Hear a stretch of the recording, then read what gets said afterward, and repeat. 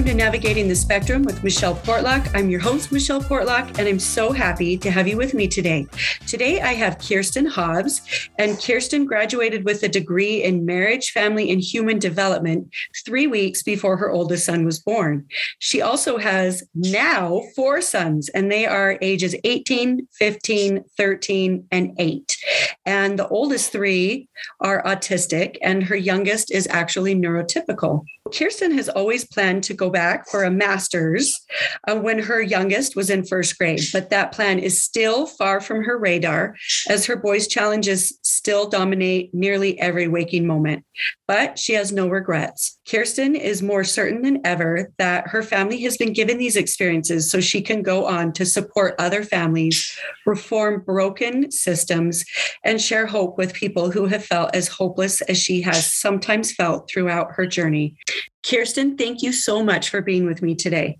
Thank you for this opportunity. I am so grateful to be here. I first learned about you several years ago from your sister-in-law, my good friend, Lori. And I have just been so excited about the things we have in common and the work that you provide. I've learned so much from. And also just, this is really special to be able to talk about our family. I feel like we're living some really kind of unique circumstances. So I'm so grateful for the chance to share. I'm just happy that you said yes and that you jumped with both feet, because I did.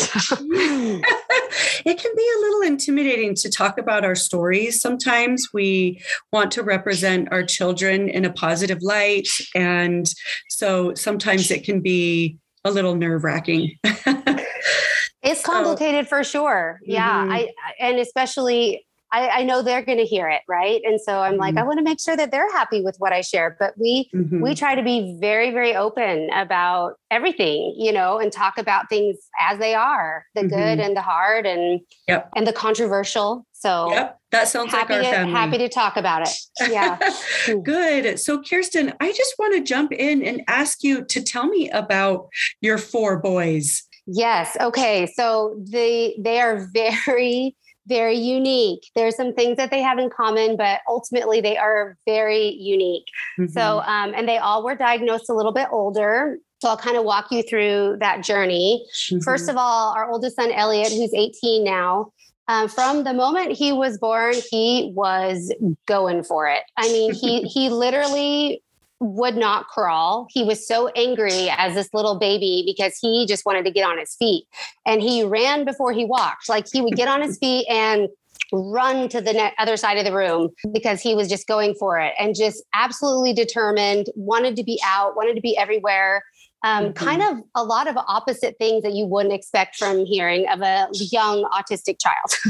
But as the years went on, like when he was age 2, we really started to notice these just intense patterns. And he, even when he was 1, I remember taking him to Target and he had just learned to walk and he's walking around. And I just thought, I wonder how far he'll go, because he doesn't have any stranger danger. He doesn't care if I'm here or not. And I followed him for over 20 minutes and he didn't look back. He didn't care that I was nowhere to be seen. He was just going for it. And same thing, if we try to go to play at playgrounds or play places, he just wanted to wander. He just wanted to go and see what else he could find. And then in terms of the rituals, he needed to have a certain diaper. Like we got diapers that had 3 different patterns on them.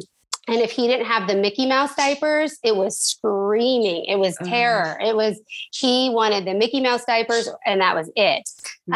Same with his outfits. He had this one outfit that we called the spacesuit, and all he wanted to wear morning and night every day. It became such an issue. We had to put it in a box in the closet to keep for our memory.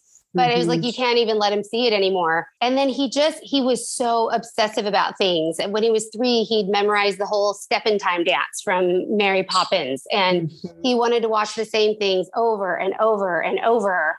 He loved Thomas the Train, but it wasn't playing with the trains. It was memorizing the names. So he liked to watch the beginning and he liked to say the names. And then he just wanted to have this collection and go through and have them organized in certain ways.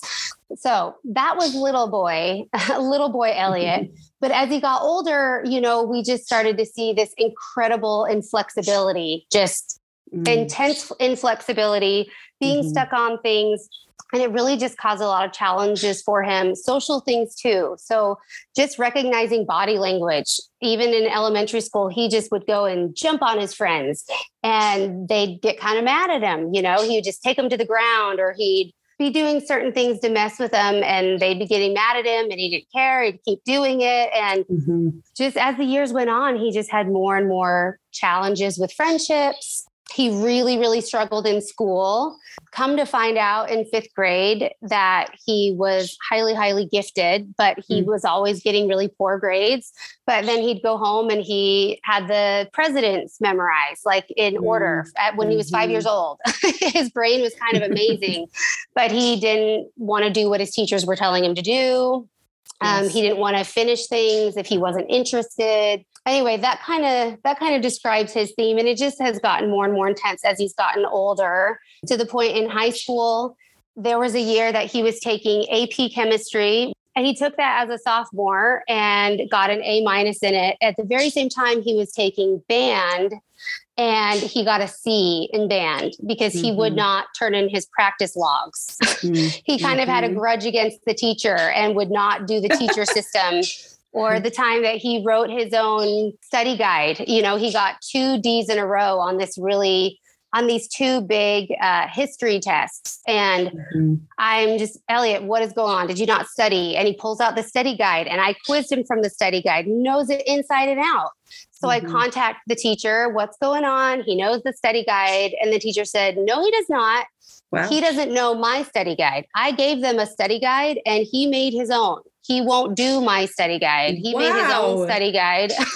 And the teacher showed me, he's like, the study guide is the test. It's all I do. It's straight from the study guide. But Elliot wouldn't do the study guide for whatever reason. So these are just kind of the things that you're just scratching your head. He also had very, very severe anxiety. So he started to see a child therapist when he was in 4th grade to deal with phobias. It got to the point that we couldn't leave anywhere because he was so afraid of dogs. Doesn't matter if it's a fluffy little dog like the size of a hamster. He terrified. We couldn't go to the park. He wouldn't go to birthday parties if people had a dog, and just really extreme fears, and nothing helped. So around the time he was around 11, when he'd been doing a couple years of therapy, and we started medication with him, which was life-changing. That's really, really helped his anxieties, and it's helped with his flexibility and mood too. You know, really so he'd been diagnosed with mood dysregulation and some of these other things that we've come to find out are all huge symptoms of autism. He was diagnosed at the age of 17. And the reason why we pursued diagnoses with him is because we had just gone through the process with his younger brothers. And after doing this, we were just like, absolutely. So, you know, he's got it too, but his is a little harder to see. It's a little more nuanced than the others. So he's 18. So he was diagnosed a year ago. He was. And some people are like, well, why? You know what I mean? Like, why would you do that? And my number one thing is for his wife, you know, to be perfectly honest, I'm like, you know, as the years go on, and also for himself, I think a diagnosis of autism is an incredible gift because instead of saying these things have bothered me, why do I do this? Why do I act this way? Why am I making my own life harder for myself? You know, I think it's nice to be able to look at it and say, this is a brain development thing. This is something you came with. This is developmental. Yes. And I think that's comforting. So I do too.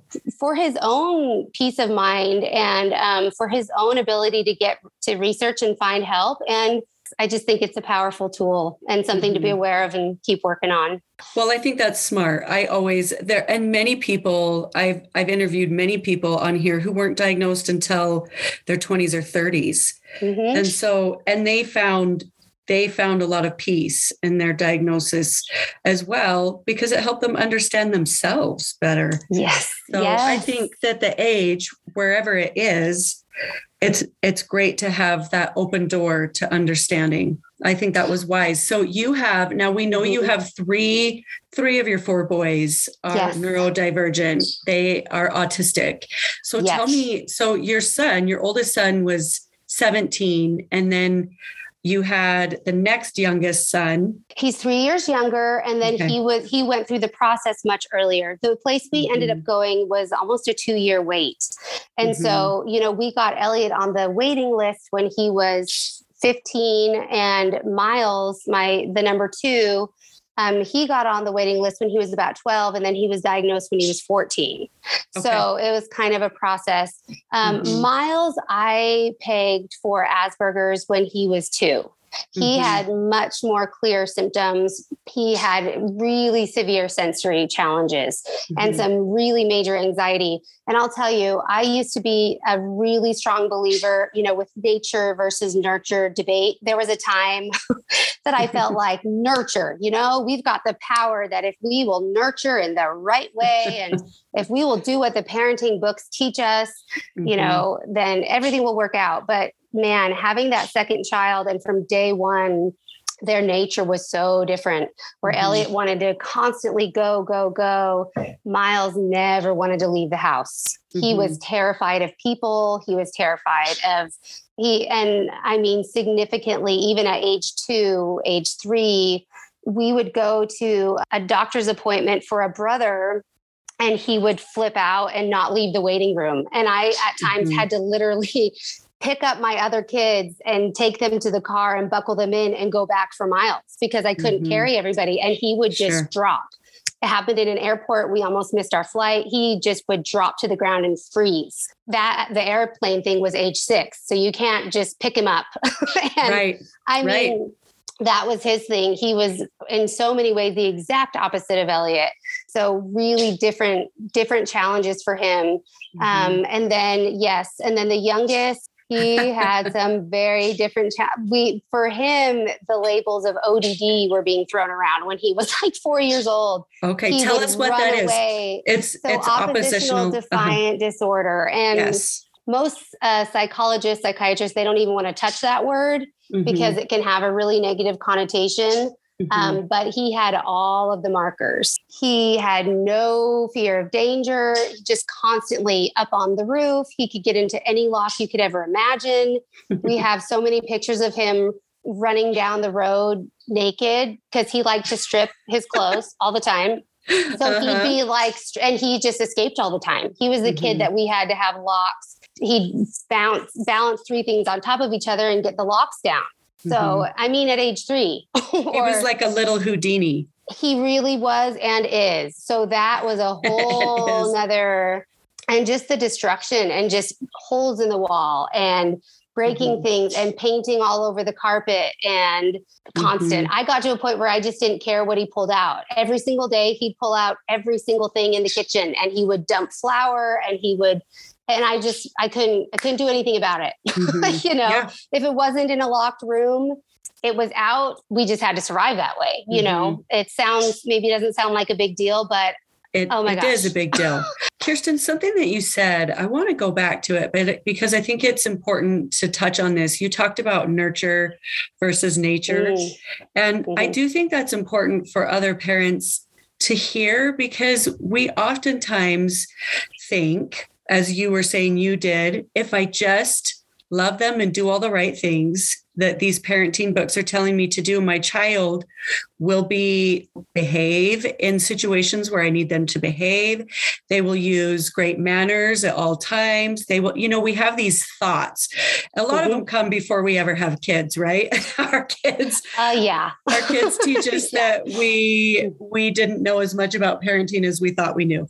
So I think that what we learn is that our children come along and their brains are wired differently. And I think we learn, I actually don't have as much control as I thought I did. And some of the things that I thought were important, maybe they're not as important, because I need to focus on my child's well-being, and I need to focus on where they're at and meeting their needs. And it will look different. And I might be in the middle of an airport where my 6-year-old is having a meltdown, and I might just have to say to myself, this is going to be, I can't care what anyone else in this airport thinks, because I just have to focus on my child and what do I need to do to help my child be okay in this moment. And I think for me, I've experienced that. My oldest daughter is autistic and she's 19, and I experienced it often enough that as I've had other neurodivergent children come along over the years, I've just kind of said, I can't care about that. And I don't mean it to be disrespectful or dismissive of other people, but if I cared about it, I would drown. Because everyone has their thoughts and I can't run around dispelling other parents' thoughts. I just have to focus on my child and their needs. And I wonder if that rings true for you. Oh my. I'd say probably that's been the hardest thing for me, partly because of I wanted to be a therapist from the time I was a teenager. I knew this is what I wanted to do. And I loved every class I took. I loved child development. I ate it up and I had such strong belief in it. Partly because I believed it would help my children if I was a better parent, but also that is definitely how I saw myself and my own success. Like this was my son was born 3 weeks after I got my college degree because that's what I wanted. I wanted to be a mom. I wanted to be a full-time mom. That's just that was the most important thing for me. And so I felt like a constant failure when I was doing these things and they were not working. And so not only did I feel a lot of shame from other people and got the stares and the judgment all the time, even from good friends, family members, and they give you advice and that advice does not work.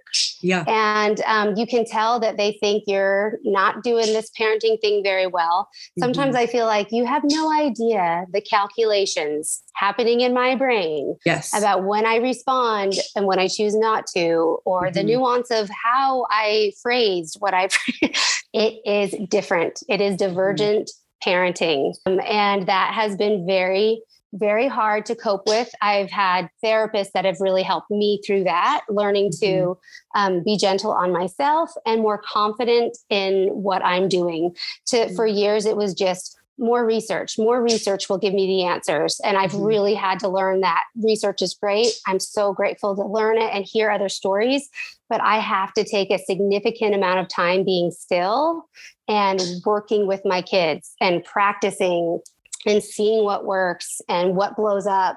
The word from the outside would be defiant. That's the word that they tossed around about a lot of these kids. Even my oldest, who made his own study guide, why would somebody do that? But it's this incredible strength and independence. That's how I've come to see it. Yes. I'm like, these kids, they would have signed the Declaration of Independence in bold ink, that's what kind of people they are. And they are strong. And I have had to learn to respect that strength and learn to work with that strength and not let it make me feel like I'm a failure or that my kids are a failure. I actually have come to believe it's the exact opposite. I think I'm an incredible parent and I think my kids are absolutely incredible. But we are not mainstream. I'll say that. We are not mainstream.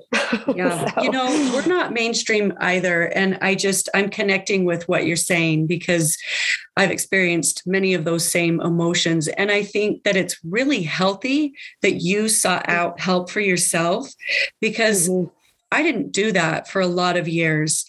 And I didn't understand. I didn't even know what to talk about because my daughter wasn't diagnosed and neither was my son. And now my youngest, she has an ADHD diagnosis, but it's still neurodivergent. Her brain is still different. Oh, yeah. And unique. And she's so smart and also what I'd call sassy. Oh, yeah. So, but I guess what I'm saying is it is different and our families do function differently and they look a little different, but different's beautiful. It can be so beautiful. And this leads me to ask you, because like you, I also have one child who is neurotypical. And I want to know what that experience has been like, what this experience has been like for your neurotypical son. And he's your youngest, correct? He is. Yep. Okay. And there was a 5-year gap. It took us older boys are all a little under 3 years apart. And then it took 5 years to have the guts to think, okay, like, are we going to do this? But yeah, so he's a little bit of, there's a good gap there, and he is the youngest. So what has it been like for your youngest son? Does he talk to you about it? Ooh, we talk a lot. This is just what he knows. So I don't think he's in a position to really feel like, oh, this is different, because this has kind of been his life. I feel like someday it's really going to hit him how different things really are. But for him, he literally grew up in waiting rooms. I always loved taking my kids to parks, and we learned that my kids don't love parks as much as they like creeks and mud. So we were always at the creek. We were always out, and story times and all these things. But Casper, boy, he was in waiting rooms as we went to OT and as we went to therapy, because long before my kids were diagnosed with autism, they were being treated for OCD, anxiety, ADHD, mood dysregulation disorder. Those are the 4 things that we were getting help for, and really severe sensory processing disorders as well, which all 4 of my kids do have very, very intense sensory needs. So that's just what it was for him. And he was sitting with me in the school meetings and the IEP. That's just kind of what his life was like. And we're experiencing a lot of things with him for the first time, like having regular play dates and playing with cars and dressing up and having stories with his cars rather than just building crazy tracks for the cars. Like, he actually wants to play with the cars and tell stories about them. But one of the things I've seen, I feel like it's really to this point affected him extremely negatively, to be honest, just because there's been so much.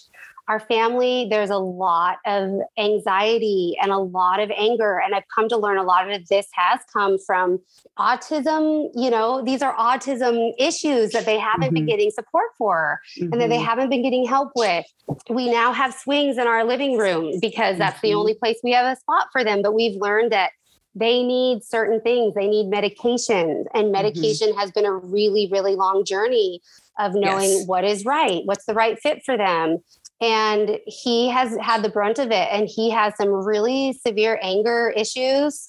He can be extremely destructive. And I have to say, I did not sense that in his nature as like 0 to 4 years old. And the things that you hear him say, that you're just kind of like, oh, I'm sorry for, you know, and when he was 2, he started holding his stools, and he still has trouble with that.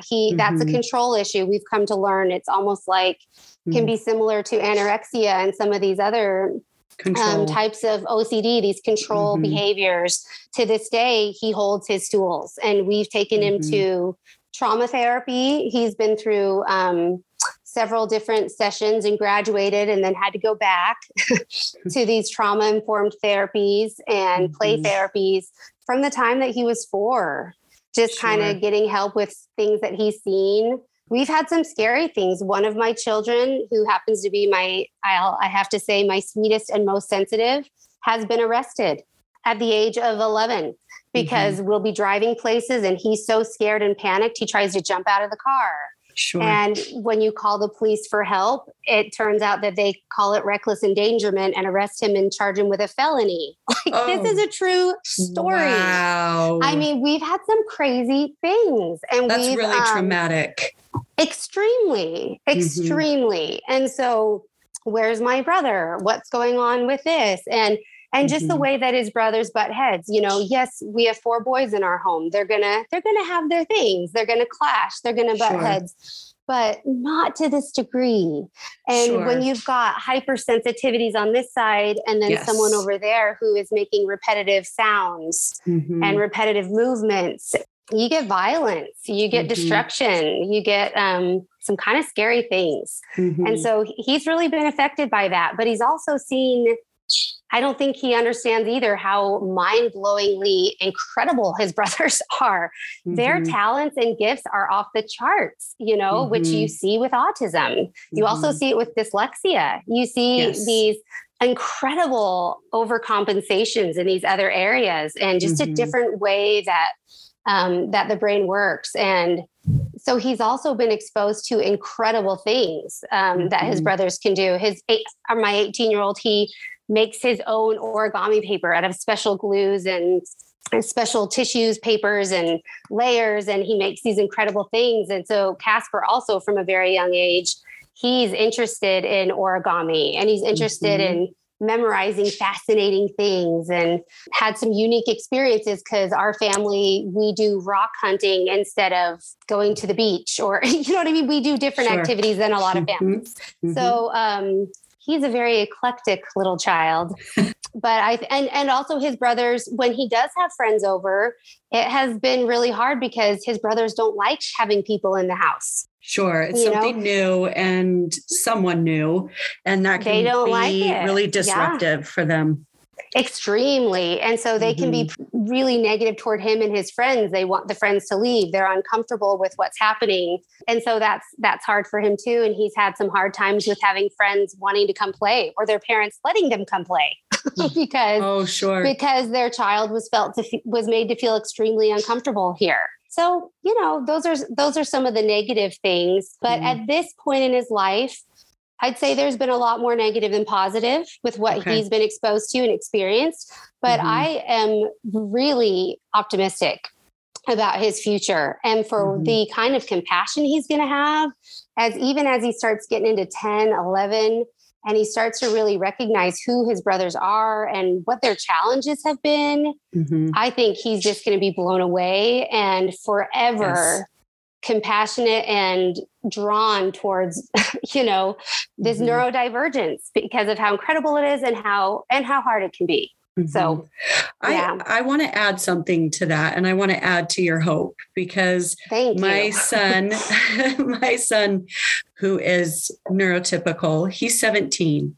And so he kind of falls in the middle of the siblings. He's not the youngest, and he is incredibly compassionate, exactly what you said.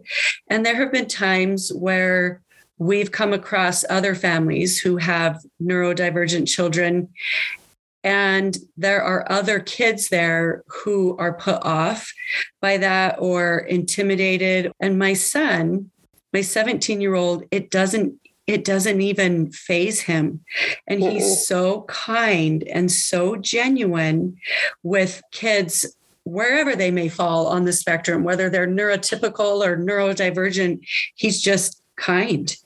And this is something I think he learned because of his childhood and because of the experiences that he had. And some of them weren't always pretty. Like you said, there were some really intense, really ugly moments that he experienced that just broke my mom's heart. And I also knew that his sibling that was experiencing those things, I knew they weren't enjoying it either. It was just something that they were experiencing, and it came out in, I would have to say, in a negative way. I hate to call it negative because they're not really able to control that necessarily when they're in it, but it does have a negative effect. And so on those, it's the effect that's negative. That's the thing. You come to see that, like, that's the reality of this. It's not comforting. You know what I mean? And it's different than depression, which we've dealt with that a little bit too, but there's nothing like the anger, and the anger almost always comes from fear and discomfort in my kids' situation. So I've come to just really appreciate how incredibly they're little warriors. I'm just like, oh my goodness, the things that they do that other peers are doing for them, it is so much more challenging in ways that people just wouldn't know. The sensory challenges, the discomfort and fear, and the breaking up of routine, holidays, birthdays, vacations, things that for most people, these are their best memories. Those are some of our worst, This is when things absolutely break apart. And so when you recognize why it's happening, there's no blame there. I don't think anyone's trying to do something wrong, but the result is scary and hurtful and sad. But as he gains perspective on where it has come from, and as he learns to find his own coping and is able to grow out of some of these control issues that he's developed because of it, I see absolute depth and positivity for him and for the people that he will spend time with. They're going to be lucky to know a guy like him. So they will. They will. And, there are things, this was tricky for me when all my kids were younger, but I always felt like I needed to carve time out just for him because he needed to have my undivided attention too. Mm-hmm. And that was tricky because there were so many intense needs happening in the house. And over time, what I've learned to do is I just go sit in his room with him. And sometimes I'm just sitting at his computer desk in his chair and I'll just say, hey, I'm just hanging out. If you want to talk, great. But otherwise I'm just here. And I just sit in there. And oftentimes it turns into a conversation and we find ways to connect. And I love that, but I've just tried to find even 20 minutes a day where it is just the two of us. And I think that has made a difference for him. It certainly has for me. I wish it was more, but it doesn't always work that way. We have to take it where we can get it, right? Absolutely. And I that was another great advice. Dr. Stephen Lasson in Kansas City will forever be like, I will go to my grave quoting our incredible doctor. And that's one of the things that he said that is so important, to have time for myself, but also individual time with the kids. And Casper, absolutely. Just reading together, going on walks together. He loves that. And I'll just take it a little farther with our family, where I've mentioned, vacations and holidays can be pretty tricky. We have really learned that separating is often the answer for us at this stage of our lives. Yes. So even just recently, my husband took him on a special trip. Just the two of them. They went to Legoland, not the rest of us. Yes. And, years ago, and my husband had a bunch of frequent flyer points and we thought about trips, we decided instead to just have him take each of the boys on a special trip individually to their own place. And that's sad for me, honestly, that when we have tried to do, I just want to be together. I want to play games together. I want to do things together. But a lot of times, this time in our life, and we are making progress, we're finding things that, we can do this game for 20 minutes. But a lot of times it's, hey, Casper, do you want to play this? Hey, Graham, would you want to play? It's a one-on-one thing. And that does work really beautifully for us. No, it is. And I think we have to shed the guilt that we could potentially carry around because of how our family functions differently. I think we just have to get rid of that guilt and come to a place of acceptance where we say, you know what, this is how our family functions.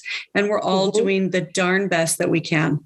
And I think that has to be okay. So this leads me to my last question for you, which is, what would you tell other parents who are at the beginning of their child's autism journey? Okay, so my first two thoughts are, no matter how intensely their symptoms have affected your life, and no matter how old they are at the time, it applies to everybody that a diagnosis is something to be so grateful for. I just believe it is a gift. It is a resource and a tool.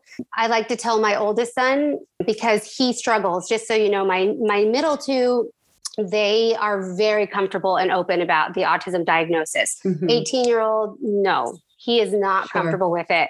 And so that's one thing that's going to be tricky for you. But working with your child and with your own self and your family, just helping them see this is a gift.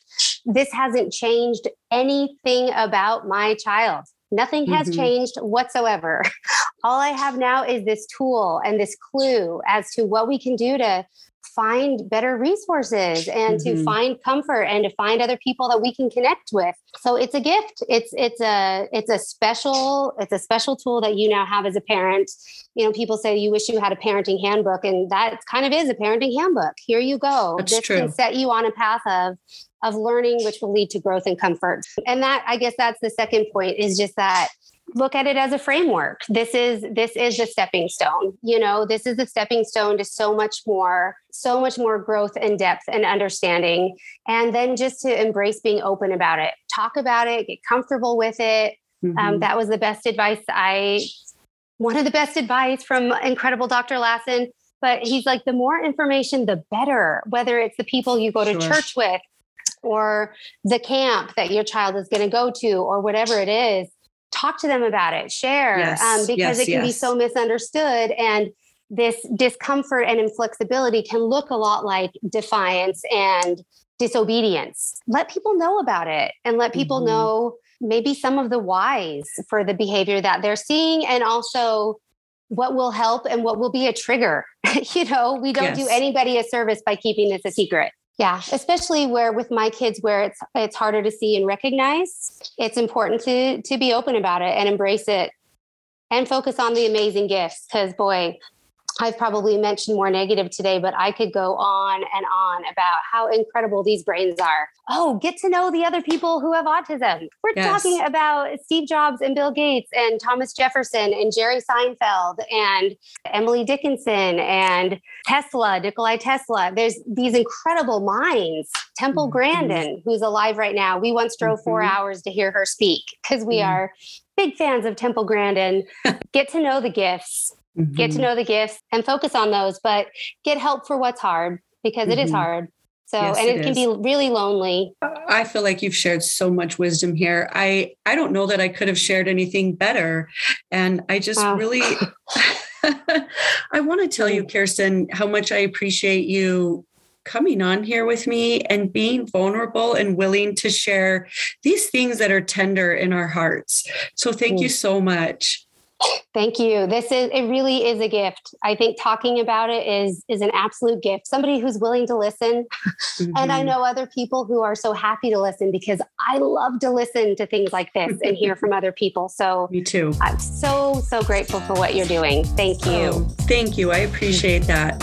For those of you that are listening, you can also follow me on Instagram at navigating.the.spectrum. We'll see you next week.